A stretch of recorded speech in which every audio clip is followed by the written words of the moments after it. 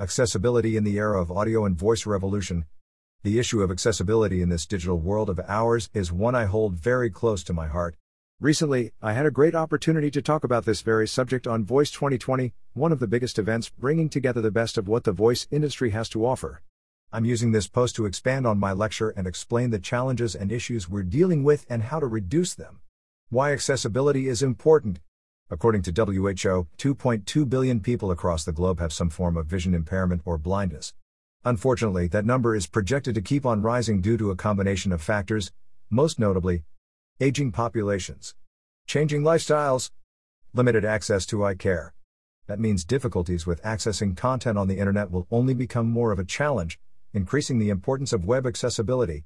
Right now, assistive technologies such as screen magnifiers, software that enlarges and enhances anything users are reading and interacting with, and screen readers, software that turns on-screen content into speech or, in some cases, shows it on a braille display, is helping as much as it can. These are popular and heavily used ways to mitigate accessibility problems, especially with people who have moderate or severe impairments, for example color blindness. What's important to note here is that accessibility doesn't solely relate to people who are visually impaired or blind. There is another large segment of the population that could and should benefit from it, people who are illiterate and/or people with low reading skills. I have a pretty good sense of what you're thinking right now, as I thought the same thing. Illiteracy is still a big issue today. Unfortunately, it is. This particular group of people is often overlooked in the broader efforts to make content more accessible to all. On a global level, the literacy rate is high, especially in developed nations where the literacy rate is 99.2%. Now, that doesn't sound like a bad percentage at first until you look at it in a different way. For example, in South Africa, one of Africa's biggest and most developed economies, the illiteracy rate is 5.7%, which amounts to more than 3.3 million people. As one of the worst global offenders, Ethiopia has an illiteracy rate of 59.9% or over 67.1 million people. India, the world's IT powerhouse and a heavily mobile-centric country, has an illiteracy rate of 28.8% or 385 million people, more than the entire population of the United States. In many countries in South Asia, West Asia, and Sub-Saharan Africa, the illiteracy rates are as high as 70%. What about the leader of the free world? It might shock you to find out that according to the National Center for Educational Statistics, 1 in 5 or 21% of adults in the United States have low literacy skills. Data on this issue, which is generally scarce, from 2016 shows that 32 million adults can't read, according to the U.S. Department of Education and the National Institute of Literacy. What's more, 50% of U.S. adults can't read a book written at an 8th grade level. So, not knowing how to read or write is far from a problem in developing countries only. The bottom line is that reading content is a major pain in the ass, not to mention entirely impossible for a massive chunk of people. The societal effects of illiteracy.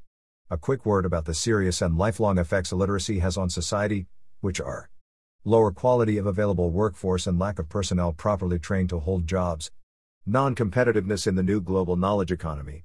A higher proportion of adults with low literacy skills leads to a slower overall long-term GDP growth rate of a country, a lower level of community involvement and civic participation due to the higher difficulty of recognizing and understanding societal issues, a wide range of downsides for individuals like low self-esteem, low income, lower quality jobs, unemployment, and various health concerns. Though the situation is alarming, solutions are in reach. Navigating through the online world carries with itself a specific set of issues, which are the result of bad and thoughtless design most of the time. How audio and voice can help. Leveraging any form of audio AI to transform textual content into a more accessible audio version of it will help mitigate the effects illiteracy has on a society. I'd argue that having an audio option for listening to any given content is the most straightforward way to solve most of those issues, not all, at once. As such, a text-to-speech technology (TTS) solution can be the bridge that connects the two sides. The text-to-speech technology has matured to the point where human ears are not only more tolerant of synthesized voices but can't distinguish them from the real thing.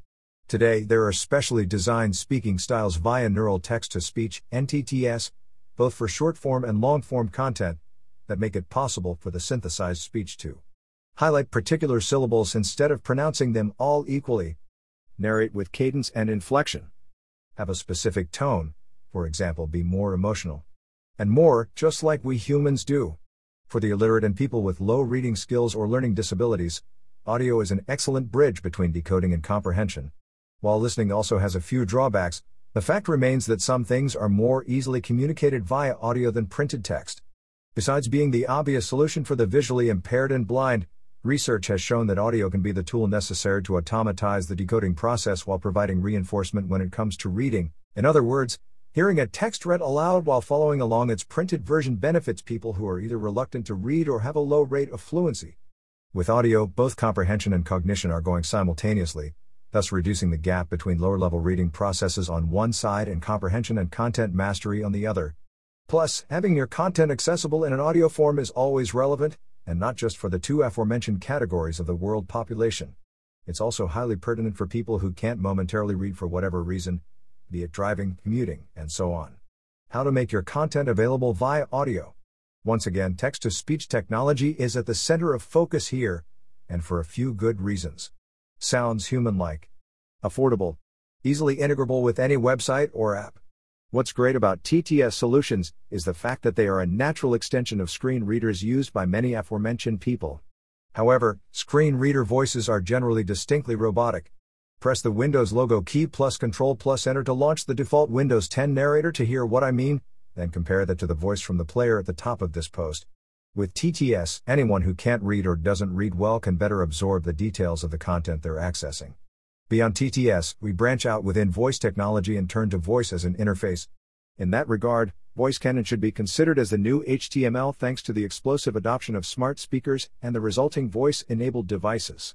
Voice has become a commodity, spurring the growth of different types of voice assistants and experiences in an effort to establish an interaction channel for a more convenient and streamlined experience that users expect. I firmly believe that websites in the near future will have a mandatory voice layer atop of their tech stack, enabling conversational abilities within a site. Right now, we have partial capabilities or hints, more or less, of what future interactions with sites will look like through extensions/add-ons such as hands-free for web and Firefox Voice. The idea is that by using natural-sounding spoken commands, we can do anything we do with a click of a mouse or a tap, from simple controls such play, pause, next, and alike to more advanced, like browsing a particular website tab, searching and asking for specific items or articles, purchasing directly, and so on. Allowing your target audience to discover and interact with your text and audio content using voice commands is a part of a broader audio content strategy. While we're not there yet, rest assured we're moving in that direction, fast. Final thoughts. As I mentioned at the beginning, web accessibility is a more encompassing topic than what I discussed here. The idea with this post is to open your eyes to the ways of the world and help you make a step toward a more accessible website. You don't want to leave anyone behind, or have them leave a website instantaneously, because your incomplete user experience, not their disability, prevents them from enjoying it. If you want another perspective, you've put a certain amount of effort into your content, so why not have it available in more, not to mention all formats and channels? The bottom line is that as a publisher, business, or content creator, you are potentially excluding a significant portion of the population from interacting with your site. As evidenced by the stats above, that percentage is only going to grow. Between being more accessible to your audience now and thinking about their future needs and demands, raising the bar in the accessibility department should be more of a priority now than ever before. As we at Trinity Audio like to say, it's important to do good business, but it's more important to do good. P.S. Definitely pay attention to compliance with laws. While none of the Trinity audio tools qualify as bona fide accessibility tools, I like to think of them as a step toward increased awareness about this issue, one that continues to bother millions across the globe. Besides being the right thing to do, as I've hopefully explained in detail by now, accessibility has another side to it, strictly regulated legal guidelines that draw numerous lawsuits. While these lawsuits may not occur all around the world, they sure do in the U.S., where Title III of the Americans with Disabilities Act, ADA, acts as a springboard. In that regard, 2019 was another record-breaking year with at least 11,053 ADA Title III lawsuits filed in federal court. Under Title III of the ADA, websites with significant inaccessible components are perceived as discriminatory against persons with disabilities. This is a strict liability law, meaning there are no excuses/defenses for any type of violation, be it a work in progress, ignorance, and so on. And just so you know, the maximum civil penalty for a first violation ranges from $55,000 to $75,000 and $150,000 for subsequent violations. Hence, you might want to look up Web Content Accessibility Guidelines, WCAG. Make sure you're following me on Twitter for ongoing updates, tips, and industry takeaways.